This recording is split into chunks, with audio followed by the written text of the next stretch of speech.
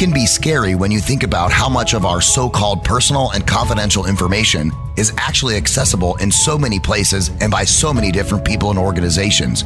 You need to learn what's being done with this information and how to keep yourself secure. Welcome to My Connected Life with Tyler Cohen Wood.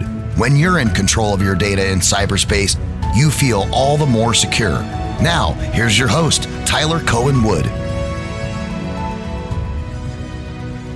Welcome to My Connected Life. I'm your host, Tyler Cohen Wood.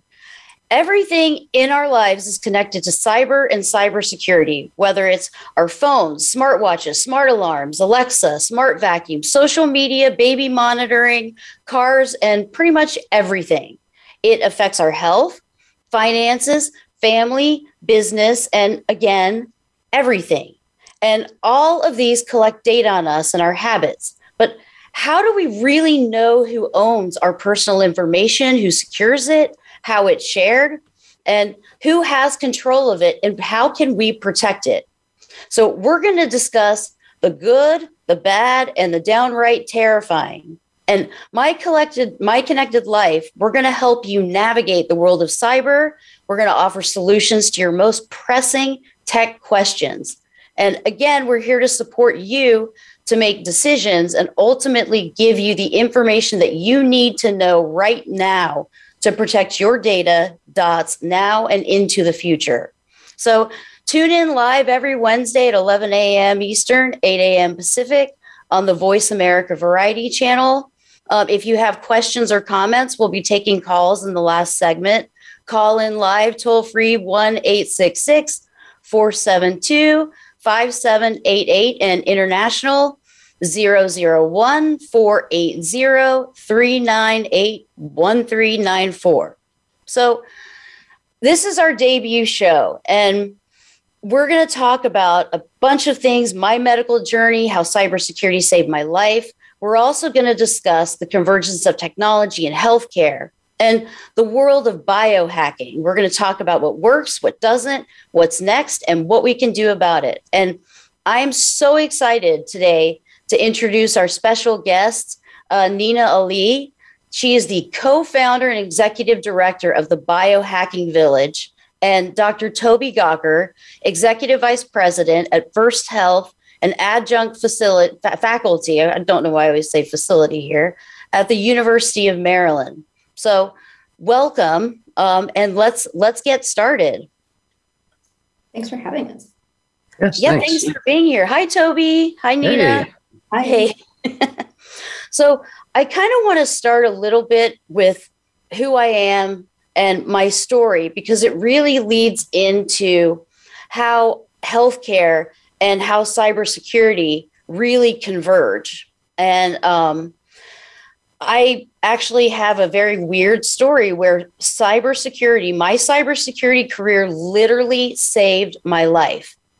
And what happened was I've worked my entire life in cybersecurity. I worked for the Department of Defense Cybercrime Center doing forensic cases and intrusion analysis. I worked for NASA doing incident response and computer forensics. And then I moved to the Defense Intelligence Agency, where what I did was a little different. I was the Deputy Division Chief and Senior Intelligence Officer for the Special Communications Enterprise Office. And I know that's a lot of words and a lot of acronyms, but basically what Special Comms is, it's when you're sending information securely, that's secure comms. And it means you can still see encrypted traffic or whatever it is. The traffic is still visible. It's harder to read what's there. But special comms is hidden in the noise. The communication is actually hidden in the noise, so it can't very easily be detected. And a lot of these capabilities that our special forces use, they came from my head. And this is important because this ties into my story. Do you guys have anything to add yet, Nina, Toby? No, I'm just excited for your narrative. Fascinated and waiting. All right. So I've had this long cyber career, and in early 2018, I got sick. And it started off as a GI infection. And we think it was a foodborne illness. We don't actually know. But I ended up in the hospital, and all of a sudden, I thought, well, you go to the doctor, you go to the hospital, they'll tell you what's wrong and fix you. And that didn't happen in my case. And it started me on this journey of trying to get a diagnosis and trying to figure out what was happening to my body. And it was a really difficult process, but I did things along the way to help the doctors to really get to what the problem was. And I would go to these doctor appointments, and I'm sure anyone who has had a healthcare issue or has a family member or a child with a healthcare issue, they'll understand the story.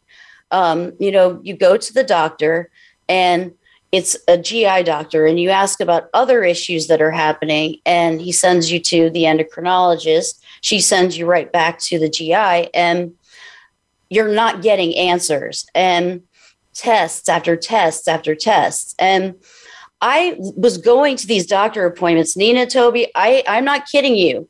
I came in with the stack this high of records. This is what it got to. And test results. And I would give these to the doctors. And at first I assumed that, they were going to go through every single one of them and, consolidate them, put them into some kind of executive summary.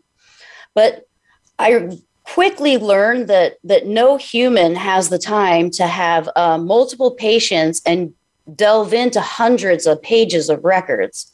So what I did is I started thinking like my health was a forensic case, and I needed to take the evidence, the records, the data, and put it into a methodology that would be easy for the doctors to really get a quick glance to help them help me. And it was just a very simple Excel spreadsheet. And I would put every single test result would go in there, and it would track things in a chronology. And I set up some macros to alert if something was wrong, if there was something that was at a dangerous level. And I based that on the reference ranges from test results. And it was that chart that the first time that my cybersecurity background literally saved my life, because that chart alerted that I was having a very serious problem keeping a mineral called phosphorus in my body. And I noticed this. I had them, they ran another test to verify, and it was even lower. And I was really concerned about this. And I happened to have, one final doctor appointment within this clinic the next day, and it happened to be a nephrologist. And when I showed the doctor the test results and he saw the numbers, he got very concerned, and he had me run tests again. And sure enough, it turned out that I was at a really dangerous level of phosphorus, and I could feel it. It's very hard to explain, but it's kind of like if you're diabetic and you don't have insulin, or you don't know what your sugar levels are. It's a bizarre thing, but he put me on these phosphorus pills that I'm still on, and he saved my life. So, that's one way that I was able to really use that cybersecurity career to really help figure out what was going on. And the story didn't end there. It got hard because we knew something was wrong, and we actually did find out part of the story, at least some of the stuff going on with the GI, but there were other problems too. And it was like hitting my head against a wall, and we weren't getting any answers. And we kept being told, I don't know what this is. You should go to that doctor. And it got really hard. And I hate to say it, but in 2019, I had been using a concierge service to kind of help with record consolidation, which we'll talk about later in the show. And they had a doctor assigned to my case. And she said to me, she said, Tyler, you just have to stop trying to figure out what this is. You may never find out, and you're just going to have to learn to live with it. And I wish that I had said to her, well, would you just live with it? The symptoms are horrible. They're horrific. Would you live with this? If it was your child, would you just give up? So I wish I could tell you, Nina, I wish I could tell you, Toby, I wish I could tell all of you out there listening that was what I needed. And that's when I decided to fight and I was going to figure this out.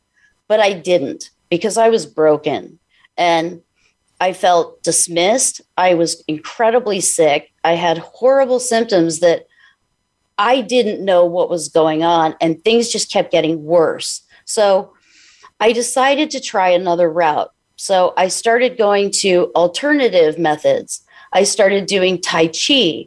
I started doing cupping, which is an alternative method. They put these cups on your body, and I guess it takes out poisons, but it helped. I did acupuncture. I went to an alternative doctor in Austin who did all kinds of tests, but the test results came back just on like a kind of a mimeograph looking piece of paper with written results.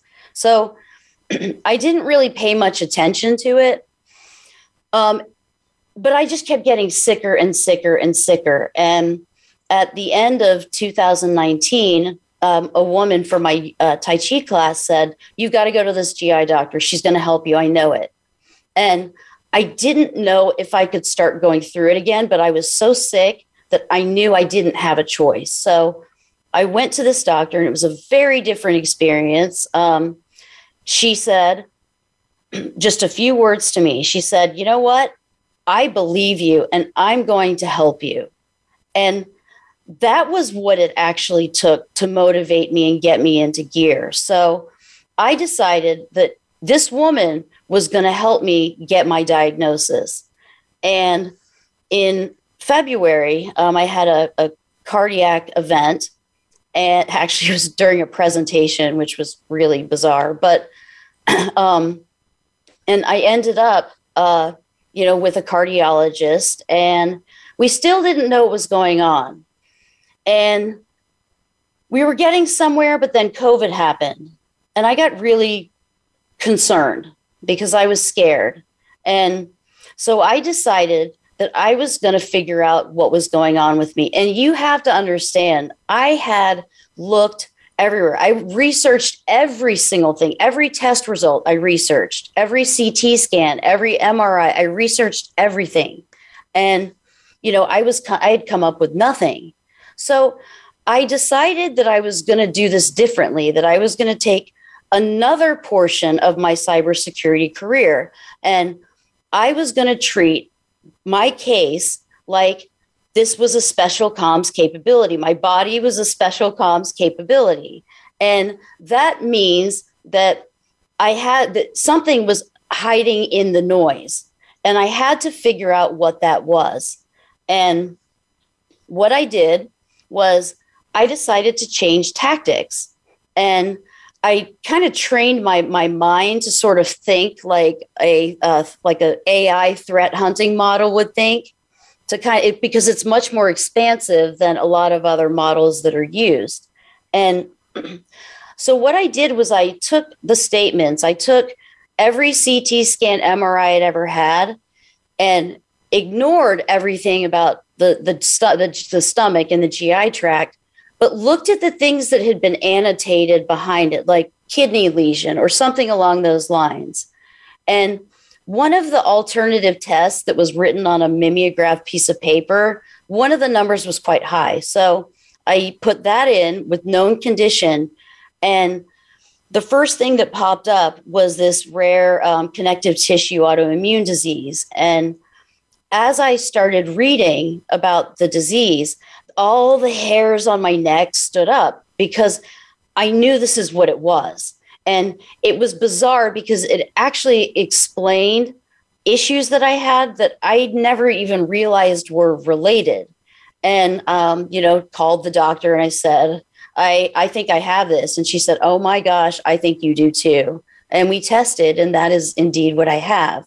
But it was a really, really difficult road to get to that diagnosis. And I know with 100% certainty that if I hadn't used my cybersecurity background and looked at these records, looked at my case like a cybersecurity professional would do, I would probably be either dead or I wouldn't be diagnosed.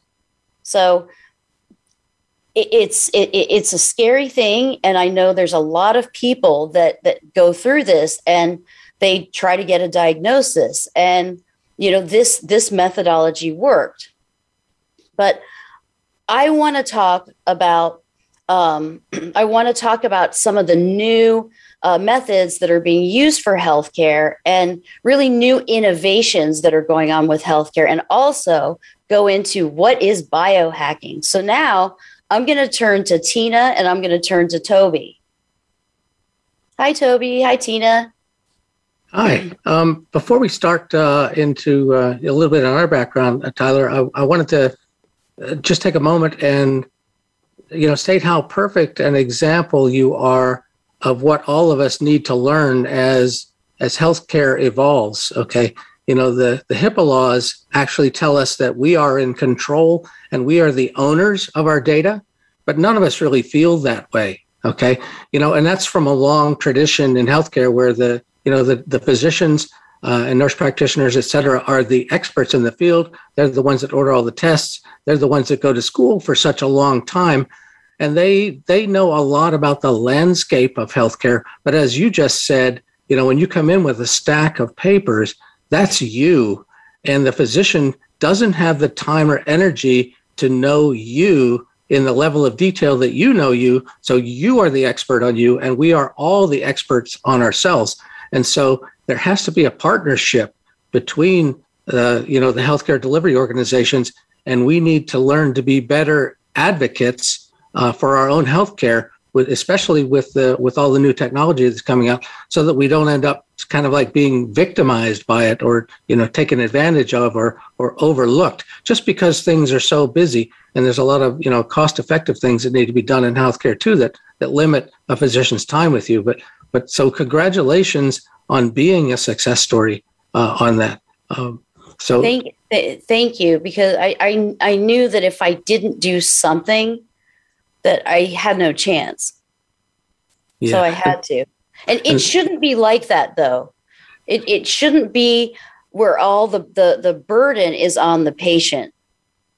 That's true. I totally agree with that. But it kind of is a matter of fact that's the way it is. And so for this aha moment, we need to wake up and realize that if we don't advocate for ourselves, and if we can't do it as a patient, okay, we need to bring someone along with us to sit in that seat. Because oftentimes as a patient, when you're the recipient of this news on your own body, you kind of fuzz out and you can't really hear all that well. So it's also good to have additional advocacy on your part in a healthcare setting.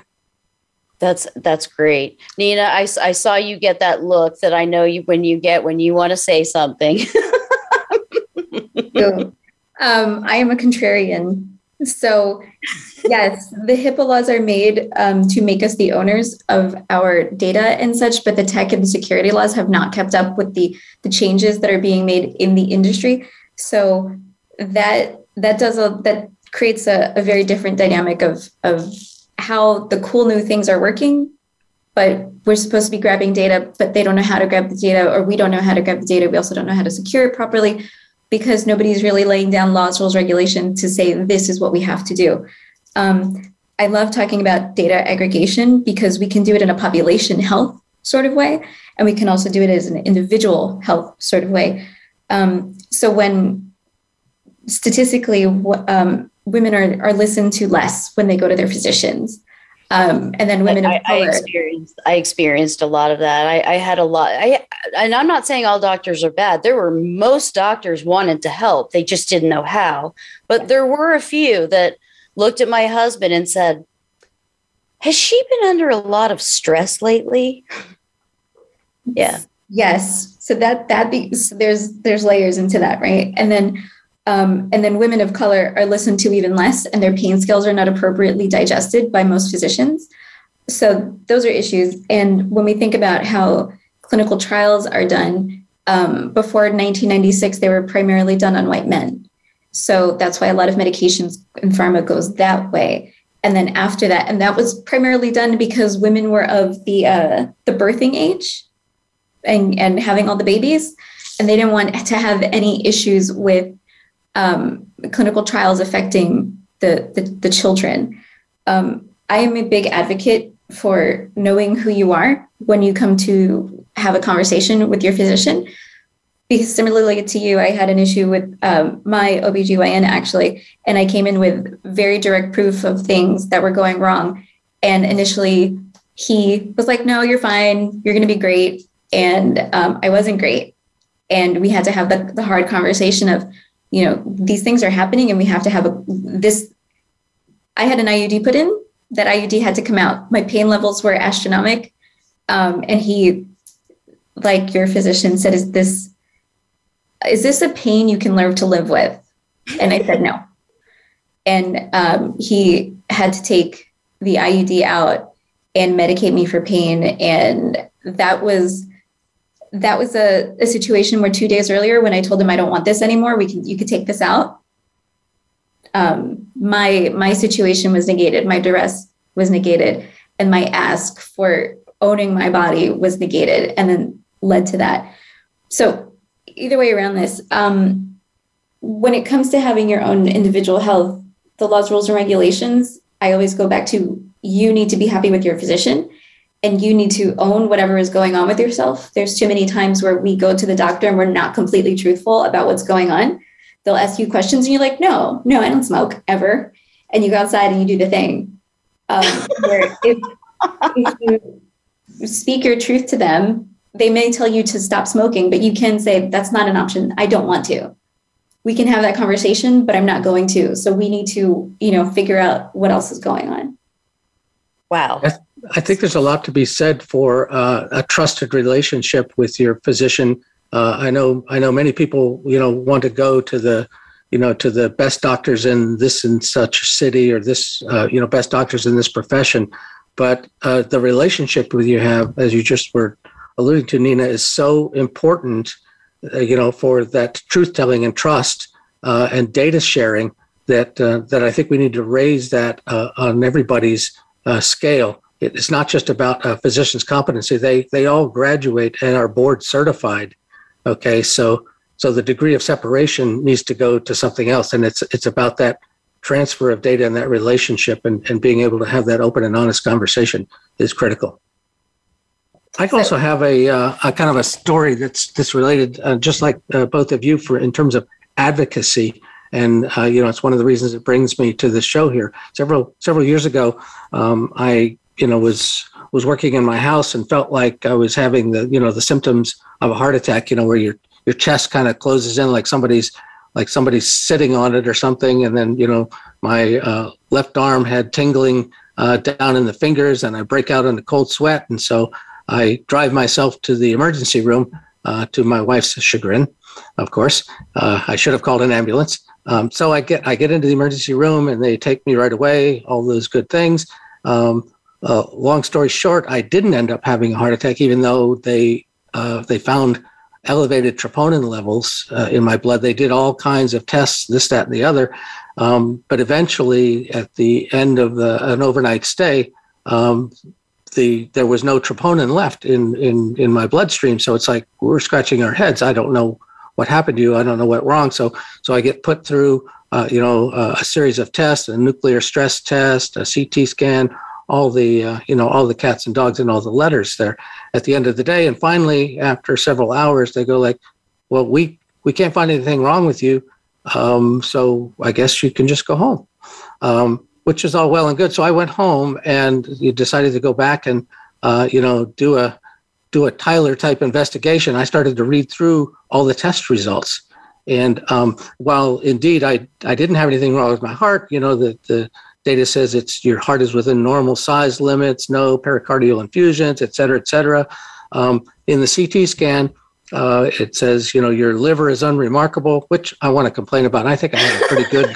I think I have a pretty good liver. I think I have an above average liver. I don't like that unremarkable terminology. I think we need to change that for physicians. So, I take good care of it. I don't drink too much. But anyway, so it goes through and it keeps going down. And then all of a sudden, I get down to the part where it's looking around my kidneys and it says, your left kidney is either atrophic or congenitally absent. So it's like, I have no left kidney. And it's like, why didn't anybody ever tell me this?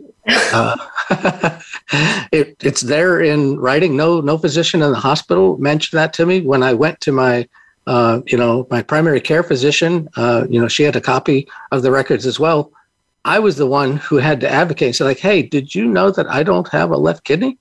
And did you know, by the way, because I, looked it up on either the Mayo Clinic website or WebMD or some other site like that 1 in 500 people only have one kidney. And it's like, so it's not that abnormal, but there are things and precautions that you should, take into place, like, lessen your, the amount of ibuprofen or other drugs that will go through your system. So it's relevant. It wasn't at the time, but, if I hadn't read my own records and advocated for myself, no one would have known about that happening. So, wow. So we're going to take a quick break and then we're going to come back. And again, we'll take callers in the last segment. And if you have any questions, comments, you can call toll free 1-866-472-5788, international 001-480-398-1394. We look forward to seeing you back.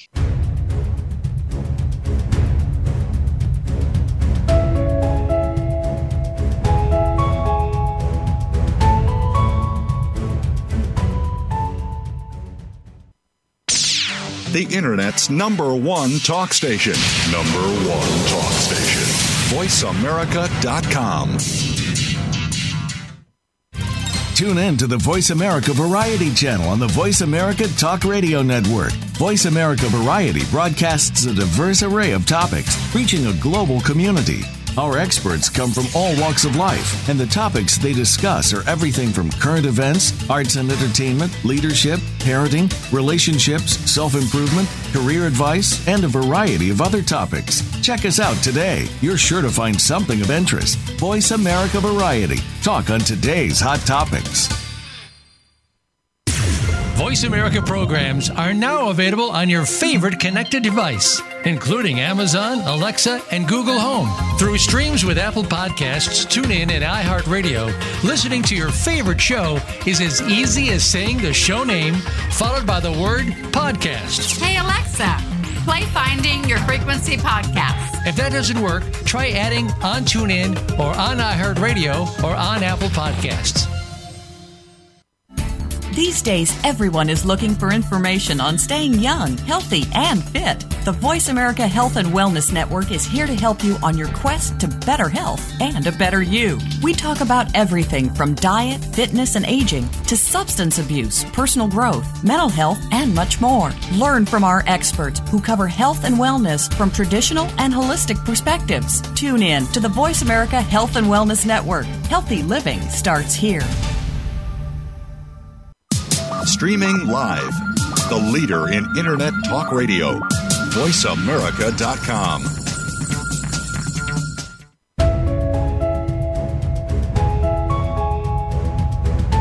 You're listening to My Connected Life with Tyler Cohen Wood. To reach the show during the live broadcast, please call into 1-866-472-5788. That's 1-866-472-5788. You may also send an email to tyler@tylercohenwood.com. Now, back to the show.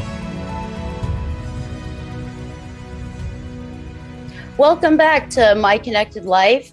Again, I'm your host, Tyler Cohen Wood, and I have special guests Toby Gouker and Nina Alli, and we are talking about digital healthcare. We're talking about healthcare stories, and We're going to now move into questions about privacy of our healthcare. Nina, do you want to? I think I'm going to throw it over at Toby because he has a compelling story that I'm going to. Okay, yeah. That's right. He has a compelling story I want to hear. That's right. This is really the kind of like my origin story for why I'm in the healthcare cybersecurity field. It goes back to the days when I was the provost for the SANS Technology Institute, and one of our faculty was working on a project to build something called Cybersecurity for the Air Force. Okay, and Cybersecurity was kind of like a logical, all the coding and infrastructure of all kinds of all the software that runs a city. The traffic light systems, the water pumping stations, the missile defense, the train stations, a library, but it also included a hospital in there. And the reason we put this package together for the Air Force was because they realized that someday a nation state might try to attack our country, and so they wanted to be able to practice attacking and defending, just like the Army would, with tanks, et cetera. They wanted in cyberspace to have a place to practice attacking and defending. So, though, when we went to put in the electronic health record system into this cyber city, we started playing around with it. We realized that it was absolutely full of holes. It was like, from a cybersecurity point of view, it was like Swiss cheese. You could almost just walk in the door. There were no defenses built into the software that we used at the time. And so I went to a very good friend of mine who runs First Health Advisory, Carter Groomer, and I said, look, I know you've been in the healthcare IT field for 15 years. If you don't start practicing some cybersecurity, the hospitals that you're working for are going to start suing you for malpractice by putting software in there that's so full of holes. I had at SANS worked with with folks in the finance and the retail industry, and knew, for example, that Citibank has a security and networks operations center with 200 professionals here in the United States that run from 7 in the morning till 7 at night. And then when the sun sets here, they open up a security and network operations center in Singapore that runs the other 12 hours. So that's 400 people watching the Citibank network. So, so that the financial institutions and retail have caught up with that. But healthcare had none of that. And he finally said, Toby, I agree with you, but you're going to have to stop what you're doing and join me to start up a practice for that. And so that's really what we did. But it just points to the fact that it's not just the electronic health record systems. Any time that we add a new technology, whether it's smart watches or handheld devices that their nurses are buying, there are vulnerabilities. As you know, Tyler, what we're doing is we're increasing the threat surface. Okay, and as the larger the surface gets, the more we have to protect and defend, which means more and more people or more technologies have to be employed to try and defend that surface. So that's really what's brought me to this field today. That's great. So really securing that whole ecosystem, and sometimes I think this is one of the most dangerous things that we have, because this has to be secured, because this connects to everything. Absolutely. What year did you say your story comes from? It probably goes back to about 2017, 2016. Okay. So I got out of the military and went directly into programming electronic medical records I started in 2006 and thought this was great. This is evolutionary. We're leaving paper behind. Awesome. In the words of Hamilton, awesome. Wow. And kept it moving, right? And I soon realized the same thing that you did. There's so many holes because there's so many different parts to every different part of these services. I don't know if they're called services for everybody, specialties, right?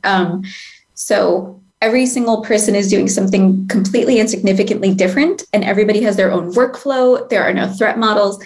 There are assets that nobody knows where they are in the hospital. They just know that they live in the hospital somewhere. There's shadow IT. Shadow IT is old code that lives in the hospital system and does the thing, and that person may not work there anymore. But the program still works accordingly, and it mitigates a lot of other factors and humans having to have their hands in it. So they keep the shadow code, shadow IT. Your words that the EMR is full of holes and no defense. I have so many issues with how things function this way. The devices, they always, now they have S-bombs around them and they have threat models around them, but they are endpoints, but the ultimate endpoint is that EMR, right? Because everything is in there and everything is transferring information into that higher power. I also, for our audience, what is an EMR is electronic medical records. That's where all of your data live.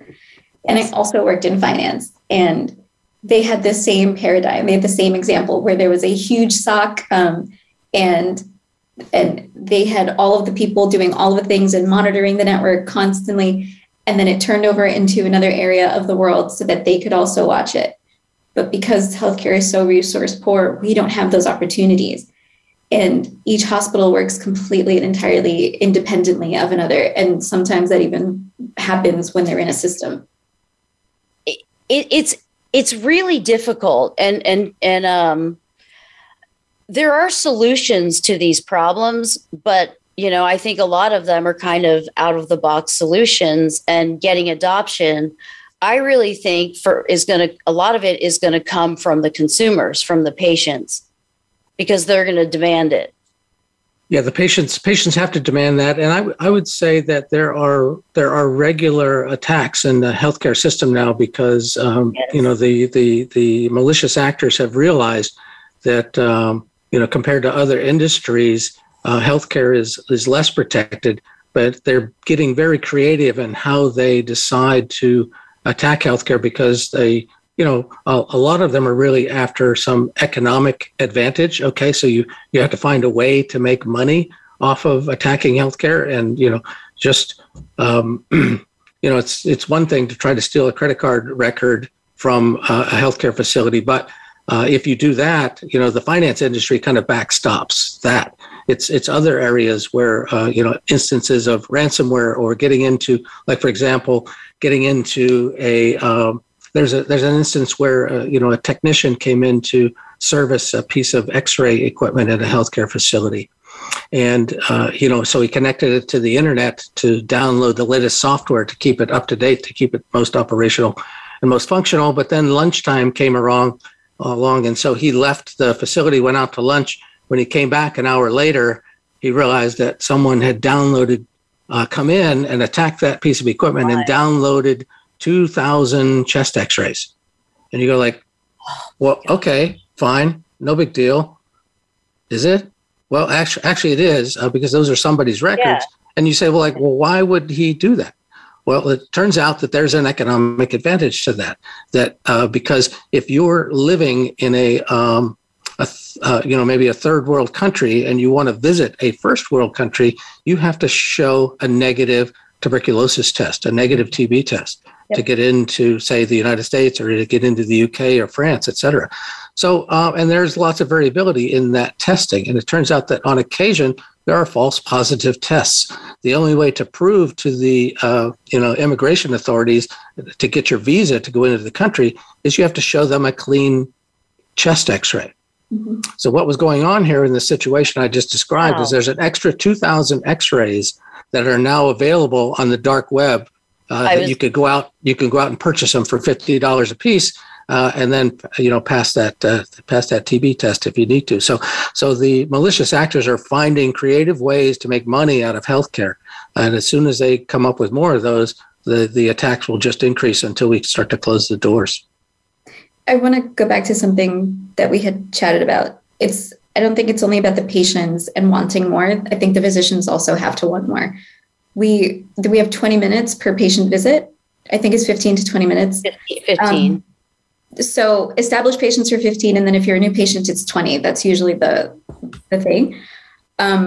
We are putting a lot of stress on the physician to type all this information in while the patient is having a conversation. And they did a study of how does the patient want to be talked to and cared for? What does it look like? And the profound amount of patients that said the doctor doesn't even talk to me. They talk to the computer and kind of glance at me when I answer the questions.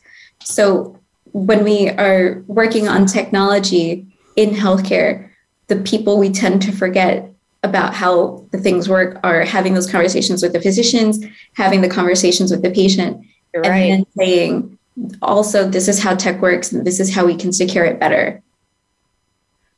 So what positive news do we have? Like, are there ways that people can protect their data, their healthcare data, and really kind of take control over their records? Or, what kind of new innovations are coming along to really help really change the healthcare industry to make it more patient-centric and get better outcomes? I would encourage everyone to visit their healthcare facilities patient portal and sign up for that. Many healthcare delivery organizations now, and even physician practices, have what's called a patient portal, and there's a little bit of a hassle, to sign up for it, and but I tell you that there's just a wealth of information now because the past 10 or 15 years, the federal government has helped healthcare by spending a lot of federal dollars through what's called the Meaningful Use Act to help them put all of our records into electronic format so that they're visible rather than paper. And a lot of those are appearing in these patient portals, but you have to sign up for those patient portals. And then once you've got that, you've got the information and you can become an advocate for your data. Make sure, though, when you log into those patient portals that you embrace the idea of what's called multi-factor authentication. Okay, on those sites, and lots of people are going to think it's a hassle. Oh, I've got to have some alternate way to identify myself. What a pain in the butt this is. But that's for your own protection. Okay, so make sure you adopt and don't opt out of multi-factor authentication for yourself. Thank you so much for saying that, because multi-factor authentication is huge. It's absolutely huge. And if you have the ability to use it, you want to use it on everything. Medical record. Right. And multi-factor authentication is having multiple forms of identity. Like, for example, you type in a password, you get a text message to your phone. That's two-factor authentication. If you have multi-factor authentication, there's 3 or more methods to identify yourself, like maybe a fingerprint, a password, and a text sent to your phone. And you have to type in the code. Yeah, they're usually classified in 3 categories: either something you know, something you have in your possession, or something that you are. Okay, and like you were saying, Tyler, it can be your fingerprint. That's something you are, but also it can be, as we go forward in the future, it will be your heartbeat, which is unique signature to you. It'll be the gait in your walk. Those are things that you are that are coming out, that are being more advanced. But lots of times, the most basic thing that we have in our possession is our cell phone, and that's usually the have, and what we know is typically a password or a PIN. Thank you for that. It's true. It's very important. And I see Nina's dying to say something, so please. No. So I don't think so. The pandemic has brought us all to this place, right? We knew that there were issues in healthcare before the pandemic started, and now it's more pronounced, and now people are paying more attention, and we're figuring out that healthcare does not work in a silo, that it's interconnected, it's got microsectors, we're looking at how things affect each other. And then, so that's one, to me, it's promising. The other part of the promise is that we are able to do long-term clinical trials, where before, if you were part of a clinical trial, you had to go into the hospital, get your blood drawn, have the doctor come visit with you, et cetera. And now the pandemic has given us this utility where we can do things at home, where we can have a wearable, it's on our phone, whatever that looks like. And there's so much more data that people are able to collect. So now we can have better outcomes for whatever those that long-term trial looks like. Tyler, another positive outcome, and I guess it's an artifact certainly of the pandemic, is that the the tremendous increase that we've seen in, being able to have telehealth visits. Almost every facility that I know of pivoted at an unbelievable pace to allow telehealth. And I think before, you have old school healthcare workers feel like they have to actually lay hands on a person in order to make a diagnosis. But nowadays, it was necessity is the mother of invention, as we often say. There was no choice. We forced people to go outside of their comfort zone or their old school ways of having to actually lay hands on individuals to make proper diagnosis. And, I myself had, I dropped something on my toe during COVID and, it's swollen up and it's like I've lost a toenail. It looks infected. I don't know what I'm going to do. But I was able to schedule through the other app that I have on my phone now, a telehealth visit. I took a picture of the affected area and sent it ahead of the visit. And so while I'm having the conversation, and it wasn't even with my primary care physician, I had a list of 6 doctors that were ready, standing by telehealth, and they had their, the online waiting rooms. So they're mimicking, face-to-face practice. We got online. She had the picture. We had the conversation, and all is well. So that's a real positive change that's happened in the last couple of years. I love that. I love telehealth. I do too. Because it's also that now people can see how people are living and help make better decisions. So if there's, as an example, right, diabetes, they can ask the patient, can I see inside your refrigerator? And if there's things that maybe they shouldn't be eating, they can have a better conversation of, I see that you have rice in there. Maybe that's not a good choice. Is there something else that we can talk about through this? And I am all for telehealth. The problem with telehealth, and I feel like the future of telehealth, is that CMS has not changed, Center for Medicaid and Medicare Services has not changed the pricing on it. So current state, the physical visit is still about $40, where the telehealth visit is about $31. So doctors are still going to opt in for a hands-on visit in the future, which then creates we're returning instead of continuing forward, where I feel like I need to see the doctor and I want to have a hands-on visit. That should be my decision at this point. Right. What do you guys think about alternative methods to like a global healthcare system where you're utilizing inputs that give information? Like, for example, I used to ride horses. Well, I would talk about that on social media. And if that OSINT, open source intelligence, that information was being pulled into something, that could have been a very good indication that I had Lyme's disease. I don't, but the fact that I rode horses in Northern Virginia, it could have been an indicator. And that's not something that I probably would have told a physician. We also, I think I'm going to need to have you guys back on another show. So, we can talk about more about the biohacking and also, some more of the privacy concerns and also some of the more, innovations that we're really seeing in this sector, because I do have hope. I really do. And I think you guys really hit it on the nail that, COVID really did force a lot of innovation in the healthcare sector. And I really do believe that there is a lot of hope in the future, but I do think it'll be global collaboration and really changing the paradigm as it is now.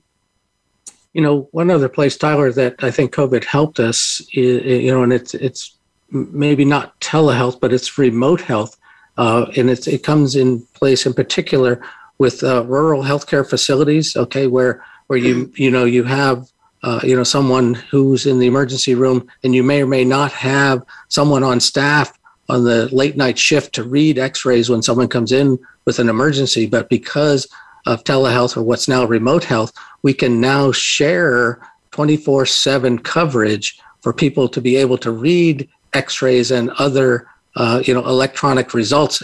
And they don't even have to be in the United States. You can contract with a physician in the Philippines to be on call to read x-rays for you, late at night. And that way it'll help lower the cost of healthcare in a rural facility, because they don't have to have somebody on staff or on call for those kinds of care situations. You know where else that helps? The robotic surgical suites. If somebody has a situation where they need surgery and the best person in the world is in Manhattan, but then the patient is in another country, they can do a remote session with the robotic surgical system and make that patient better. I love that. I love that dynamic so much. Yep. Yeah, because it kind of breaks the physical barriers, which means, you could have physicians you could have a whole team around you of global healthcare professionals. And instead, you have doctors from different specialties. You have an endocrinologist in California. You've got a different endocrinologist in Sweden and a cardiologist in Japan and so on, all working together around that patient and having a secure crowd, because crowds really do help patients, and they pay other patients, help other patients, but also doctors learn a lot from these crowds too. And we'll discuss that on the next episode, because I know we've got a lot to say on the privacy of some of the social media disease groups, which is where a lot of people get their information, which is great. These groups are needed, but they really do have to be very private and secure. And I also would say moderated to some extent. There needs to be a guide on the side. You don't need a leader, to stand in front of that. You don't need a physician to lead that, but you need someone to come in and make sure that the conversations stay in boundaries that are productive. So guided conversations. Guided conversations. And also, looking outside of the healthcare sphere into things like cybersecurity. Take cybersecurity threat hunting models, the models, implant them in and change them into cybersecurity models, because they're much more expansive in what they do. We can also utilize those areas to have cybersecurity conversations, even if it's just use a multi-factor and guiding them through. Another tip that I'll give folks for, since we're increasing telehealth and people are using their own home computers, is that I want to make sure that everybody knows that typically when you get your home computer, you're running as the administrator on your home computer. You want to learn to run a local account instead of the administrative account, so that as you increase that connectivity, you lessen the ability for people to hone in on that conversation or attack the conversation for you. So learn how to run with non-administrative control of your PC. Thank you guys so much. I want to have you back on another show, because there's so much more to talk about. Thank you for joining us. I really want to thank you, Nina and Toby. I also want to thank our engineer, Matt, Jeff, Ryan, Randall, and really the whole Voice America family. Next week, join us. We're going to have special expert guests as we take a journey to the red light district of the internet. We've all heard about the dark web, but what is it? How do we protect our data and keep it off the dark web? What do we need to know now? Tune in live every Wednesday at 11 a.m. Eastern, 8 a.m. Pacific on the Voice America Variety channel. And I really look forward to seeing you guys next week. Thank you.